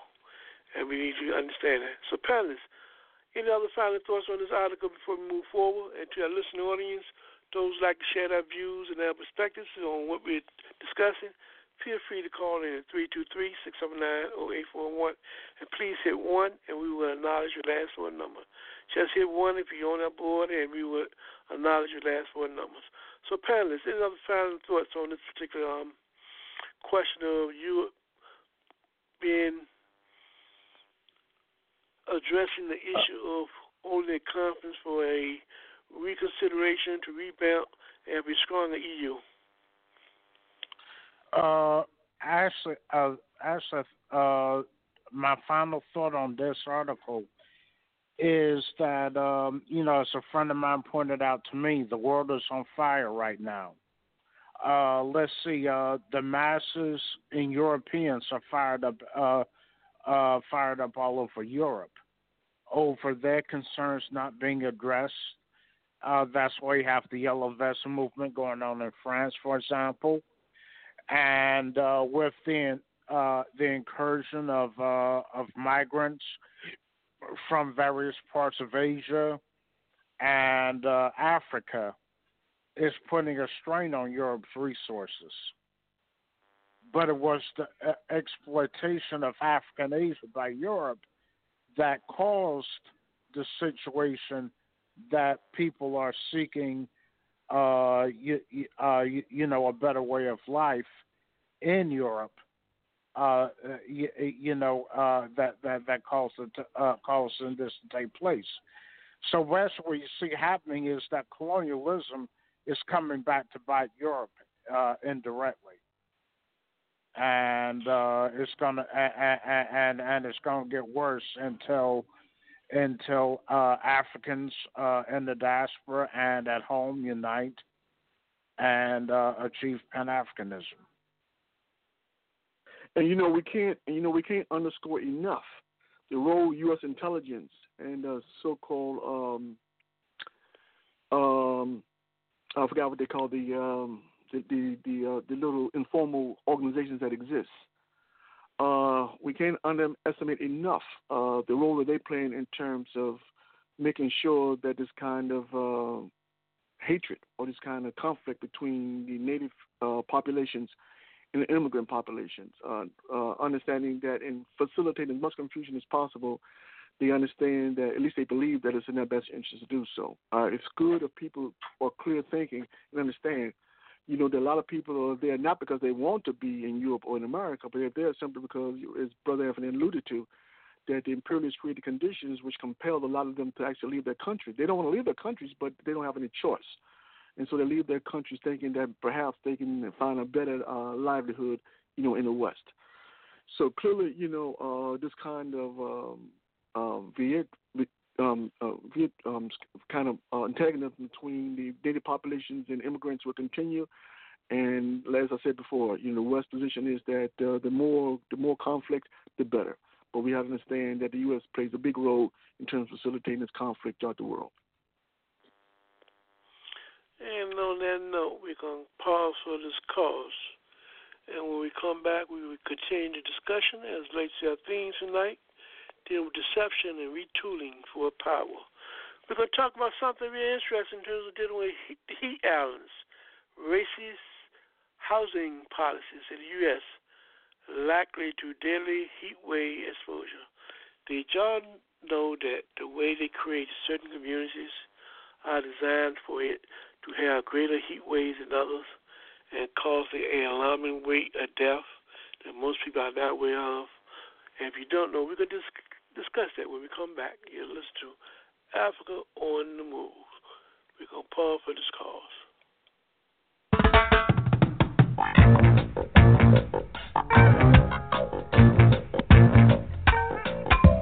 Get up, stand up for your right. Get up, stand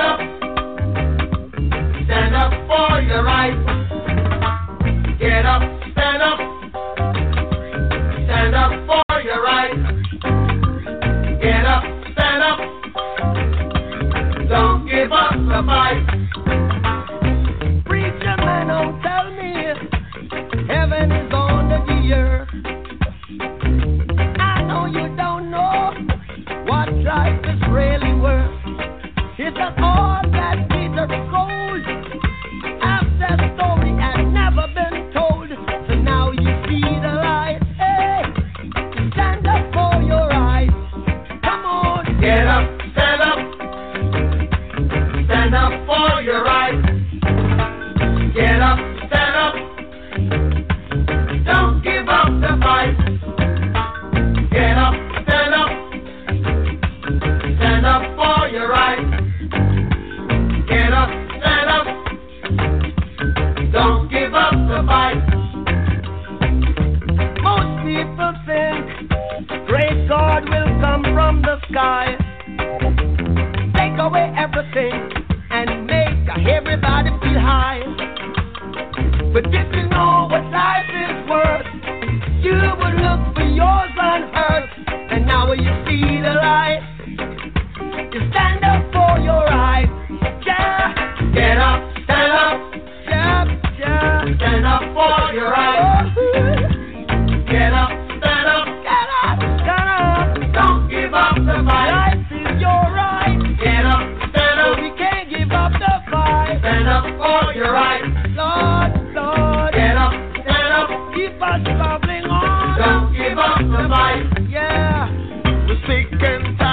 your ism, kism, game, dine and go to heaven in Jesus' name, Lord. We know and we understand. Almighty God is a living man. You can fool some people sometimes, but you can't fool all the people all the time. So now we see the light. We gonna stand up for a right. So you better get up, stand up in the morning. Give it up, stand up for your right. Stand up right now. Get up, stand up. Don't give up the fight. Don't give it up, don't give it up. Get up, stand up. Get up, stand up. Stand up for your right. Get up, stand up. Get up, stand up. Don't give up the fight. Get up, stand up. Get up. That's right. Get up and stand up. Don't give up the fight. Don't give up the fight. We can struggle till we can't struggle no more. We welcome you back to Africa on the Move, and you listen to the voice of Brother Africa. Africa on the Move is a weekly program that comes on every Sunday evening from 7 to 9 p.m., where you bring you subject matters that speak truth to power and to give you information that you can use as a tool to help liberate your people. This is a show about liberation and unification. So we welcome all Africans and people goodwill. Come and join us every Sunday from 7 to 9. And if you are listening to this program right now and you'd like to make any comments or have any questions based upon what you have heard, we encourage you to call in and hit 323-679-0841. Panelists, let's continue this party. That was a really interesting article that relates to this theme tonight, dealing with deception and retooling for power. We say that every act has a purpose, and we must understand the act. Anything that is done is not just done because it just happened to be done, but there's a reason behind the act.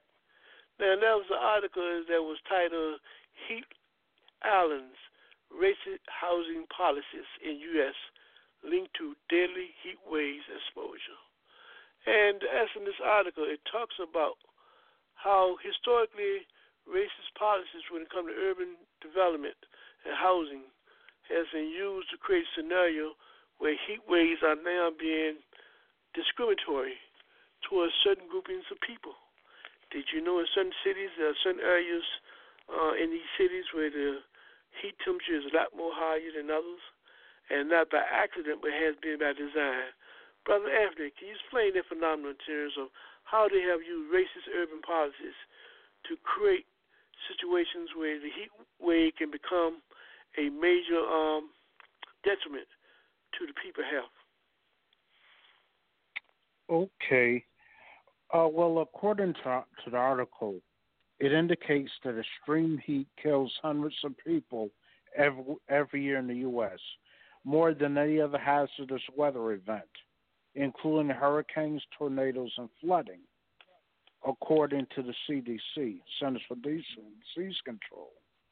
And the heat waves have been more frequent since the 20th century. And it's caused by the fact that there's certain surfaces that retain heat more than others. In areas that have more green spaces, like parks, gardens, etc., heat dissipates more rapidly than in areas where that is made up of asphalt and concrete, which tend to absorb heat. That's why within the same city, the temperature can vary as much as 20 degrees during the summer months. And people who live in areas where there's less green space, fewer trees, etc., they're more prone to suffer from heat-related illnesses because of that. And actually, the root of this problem goes back to the early part of the 20th century, where realtors and city planners determined that investment in predominantly African areas was very risky and not worthy of investment. and therefore the insurance and housing loans were harder to get because of this. And and Africans and other people of color became trapped in the least desirable parts of an urban area, such as near factories and so on. Whereas areas that were more predominantly European, there were transportation systems developed, parks, and other green spaces, so that the heat island effect wasn't as intense in those areas. You know, Brother Haki, based upon a structured design of a city, they can anticipate now, on the average from the past, more than 600 Americans died, and over 65,000 had to seek some kind of emergency medical care as a result of excessive heat. And we say this particular condition seems to dominate more towards communities where African and people of color live. And I hate to use that term, people of colors, but let's say the so-called population that not getting that fair shape. What do you make of the genocide policies? How can we change that? And why were we not aware of how these cities are being designed and its impact on people? Yeah, Brother Africa. Let me just take a different tact to the particular question, and let me just start with the economic argument. One of the things, during the 30s, one of the things when they started building affordable housing for poor people, keep in mind, Africans were not privy to that housing. It was only for poor white people. And so, therefore, those conditions that we talk about in terms of the heat index was directly attributable to poor white folks who lived in those spaces. Now, since then, of course, through the 60s when they started building, spaces out in suburbs, of course, poor white folks had access to loans, and so therefore they could get a hold of those loans, purchase homes in the suburbs. And so what happened was there was a white flight, from your cities, from your more heated areas to more cooler areas in the suburbs. But having said that, I think it's important to understand that that this whole phenomenon in terms of the heat index as it relates to poor areas of the city has been well known since the 60s, and something that's been talked about for a long time. And so it's not new science in terms of phenomenon. The mere fact that there's been no move in terms of redesigning the city speaks volumes in terms of this propensity, in terms of to continue the process in which that you're going to subject people into a situation in which, given their economic health, this heat can be very, very dangerous. So therefore, we understand that this process in terms of indifference in terms of human life, particularly African life, is something that's very much part of the urban planning. And so therefore, we can, realistically speaking, we can't anticipate there being any change in terms of development of these urban spaces. But one thing, Brother Africa, I think when you ask the question, is it tantamount to genocide? Maybe not. Maybe that's a bit. Maybe that characterization is a bit loaded. I think, but I think certainly it has the potential to undermine not only one's health, but undermine one's quality of life. In that sense, that when we talk about kids going to school, it certainly could impact on a kid's ability to learn. I mean, you're in a hot space, and assuming that you don't have access to air conditioning, clearly it could impact on one's academic abilities. So I think that this kind of phenomenon in terms of this heat index in city spaces is not going anywhere. So I think it's one of those things that when you ask the question, what can we do in terms of remedying that situation? I don't know, Brother Africa, unless we get together and acquire large sums of land in which we can build our own housing, in which we have the kind of amenities that we need to deal with that heat index. I don't see anything that we can do in terms from an urban perspective that's going to greatly impact on these people's desire to continue to build housing, which is catastrophic to the health of African people. Okay, we have a listening audience. We have over participant would like to have a question or comment, we're going to bring in our participant. We're going to bring in our caller 4644. Caller 4644. The mic is yours. Your question or comment. Well, this report, I have issues with it. And I'm going to give you reference to St. Louis. Blacks moved into and lived in the homes, the apartments that whites lived in the city of St. Louis. And whites and other blacks moved out. Take Ferguson, for instance. The black population that occupied Ferguson a few years before August of 2014 with the Mike Brown incident, they had been living there for decades. Air-conditioned homes, manicured lawns, and so on and so on and so on. They had a tough police department. They were the majority of the population, so whatever was going on, they approved of it. Mayor Knowles, the long-standing mayor, they re-elected him. I say he got re-elected in 2018. But now, those blacks that had been there for years are fleeing the blacks that's moving in now. So you have to give account for that, too. They're moving, and they have air-conditioned home and air-conditioned automobiles. And we're talking about a suburban area. That's just the way the flight works. They come from the city, and they go out into the suburban area. The whites that's there move, sell to the blacks, and the blacks that's there now are fleeing the same way blacks fled D.C. into further out areas to get away from a whole host of things.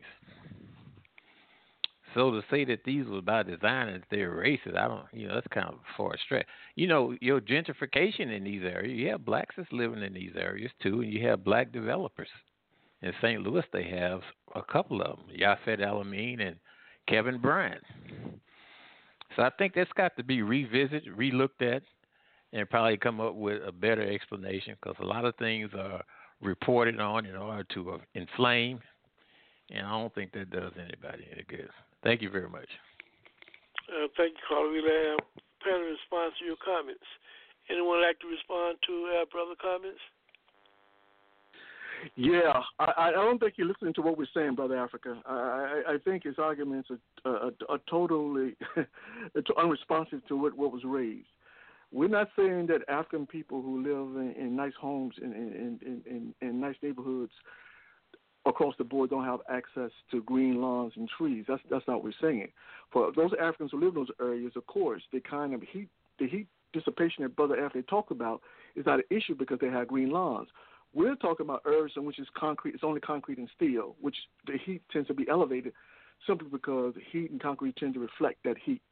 That's what we're talking about. I don't think he understands what we're talking about. He's talking about class, people moving in, people moving out. Nobody's saying that African people don't have a right to move into suburbs. We understand we understand the status associated with living in the suburbs. Nobody here is naive. We understand that people have that right.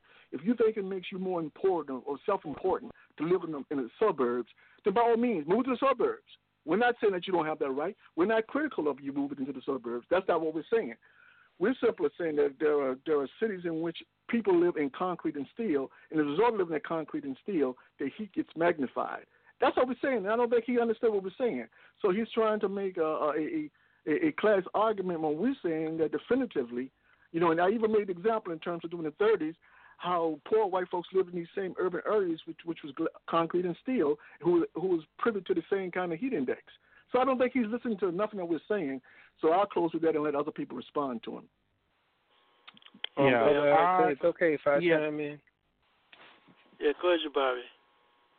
I found an article that I am reading, and this was a study done for St. Louis in terms of air pollution done from Washington University in the Missouri area.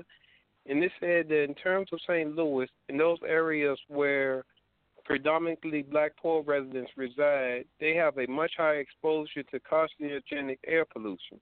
So we're looking at this article in terms of how if the geography have certain conditions in place, it may be more hazardous. This is supporting what Brother Hakeem was raising earlier in terms of it's done by design. in regards to the caller to be ignorant to that, I'm not sure understanding where he's getting his facts from.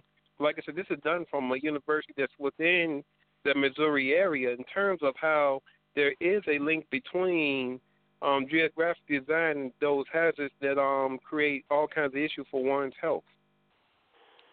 Mm-hmm. Thank you, Brother Jabari. I'm glad that you raised it. I wasn't going to even get into the specifics. I have some information in front of me about Missouri, but I didn't want to get into it with this brother. I appreciate the fact that he had enough gumption to call in and express what he feel, because these kind of class arguments, we need to have these kind of arguments, these kind of discussions. So I applaud the brother for calling in and raising something, even if it's off the point. But anyway, thank you very much, Brother Jabari. Okay. Brother Moses, any thoughts on this article before we do our closing out for the day? That's an interesting article. I'm going to leave it right there. I'll move to the closing. Thank you. Okay, audience, we have come to the end of this time. We're going to have to make this transition. And we're going to each one of y'all discuss y'all final thoughts for tonight as we deal with this whole issue of deception and this question of retooling for power. Brother Moses, we're going to start out with your final thoughts for tonight. Yes, I just want to emphasize that, we got a con man in the White House, and he had no interest in pursuing the interests of black people, African people, or anything to do with us. And he uses good PR and propaganda, and he puts images and up to fake out and disguise what his real intentions are. He'll present some black faces instead. But we have to be clear. We got to get rid of it. We cannot go 4 more years of this. Hopefully. Anyway, I'm just frustrated. Thank you. Thank you, Brother Moses. Brother Zavabi, your final thoughts for the night. It's clear that there's a multitude of issues that impact us. And now it's not the time to be willfully ignorant or listen to any kind of sources that are distorting what the real reality is. We need to face the facts and be diligent about organization to create a better paradigm before we repeat some of the mistakes that we've made far too often. Peace. Thank you, Brother Zavabi. Brother Haki, your final thoughts for the night. Yeah, let me just say, brother. Let's just reiterate, Brother Africa. I'm just happy the brother called in. He always come in. I think he's trying to be provocative, and that's fine. We'll continue to struggle with him. So please, by all means, brother, continue to call in, and we'll continue to struggle, and we'll try to be respectful as possible because you're very, very respectful. So we appreciate the way in which you articulated your concerns. The 2 things I got real quickly. African Awareness Association will be going to Cuba. And, of course, we always encourage people, to go to Cuba first and see for themselves why Cuba is such a great place. We talk about the importance of institutions, how it impacts on the way people think, the way people behave, the way people interact with one another. Cuba is a perfect example in terms of how human beings should behave. So we encourage people to go see for themselves firsthand, talk to the Cubans, learn, see what you can bring back to the U.S. in terms of bringing to the community, in terms of empowering our people. So we encourage people to come. For more information, by all means, give us a call at area code 804-549-7492 or area code 202-714-9435, or call us at African Awareness Association, all one word, number 2 at gmail.com. And lastly, Brother Africa, I want to simply say that the struggle is real. One of the things that I find very, very interesting is that the disallocation of resources in the society and the peculiar impact it has in terms of humanity. And I'm a bit amazed in terms of the indifference that I often hear in terms of the kind of wholesale injustices human beings are inflicted with on a daily basis in American society. It seems to me this kind of self-destructiveness, and that's what I perceive it as. It seems to me this kind of self-destructiveness, has to come to an end, but it only can come to an end when we engage in this kind of self-reflection. We have to self-analyze, why we take certain kind of positions and why the positions we take may not be in the best interest of yourself or for your people or for humanity. So I encourage people firsthand, to by all means build those institutions because it's critical in terms of fomenting thought. It's critical in terms of questioning values that are antithetical to their interests. It's critical in terms of our survival. So build those institutions. And as always, Brother Africa, I encourage people to unravel the matrix. And you have a good night. Thank you, Brother Haki. Brother Anthony, your final thoughts for tonight. My final thought for tonight is that our enemies are waging war against us on many fronts, including political, economic, cultural, religious, etc. And the only way we can get our liberation is by joining an organization that is working for our people's liberation and getting politically educated and increasing the level of organization among our people. Thanks.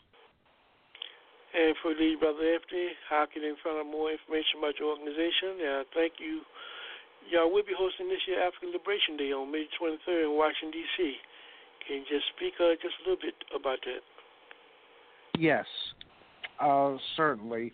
Our theme this year for African Liberation Day and Palestine Day 2020 is Not Yet Uhuru. In combat with women's suppression, neocolonialism, Zionism, and settler colonialism worldwide. It will take place May 23rd in Washington, D.C.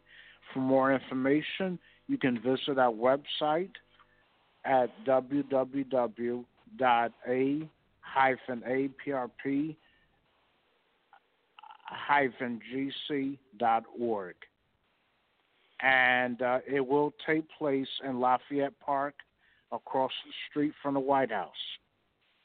So we encourage everybody to come, and those who cannot come, please give us your support. Thanks. Thank you also, Anthony, for your contribution to today's program.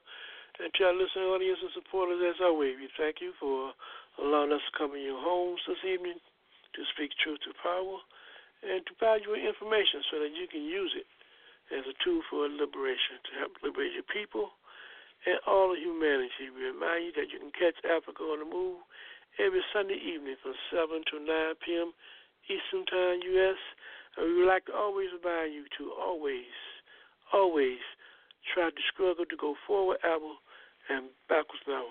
We look forward to you next week. And remember, the ultimate goal for all African people is to struggle for Pan-Africanism.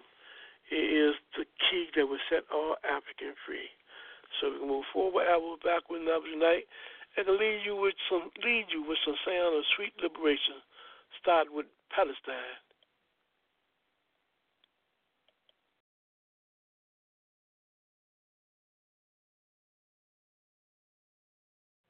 If you think of the Middle East in this modern time, you can't help but say the word Palestine. People there have lost their land, some have lost their home. They live in other countries, their freedom almost gone. Palestine needs her freedom. Palestine needs our love, needs our love. Palestine needs her freedom. Palestine needs our love. There seems to be no answer to give us the reason why people cannot live, so no one has to die. We've got to take a stand for freedom, take a stand for truth, take a stand for justice. That's what we've got to do, 'cause Palestine needs her freedom. Palestine needs our love, Palestine.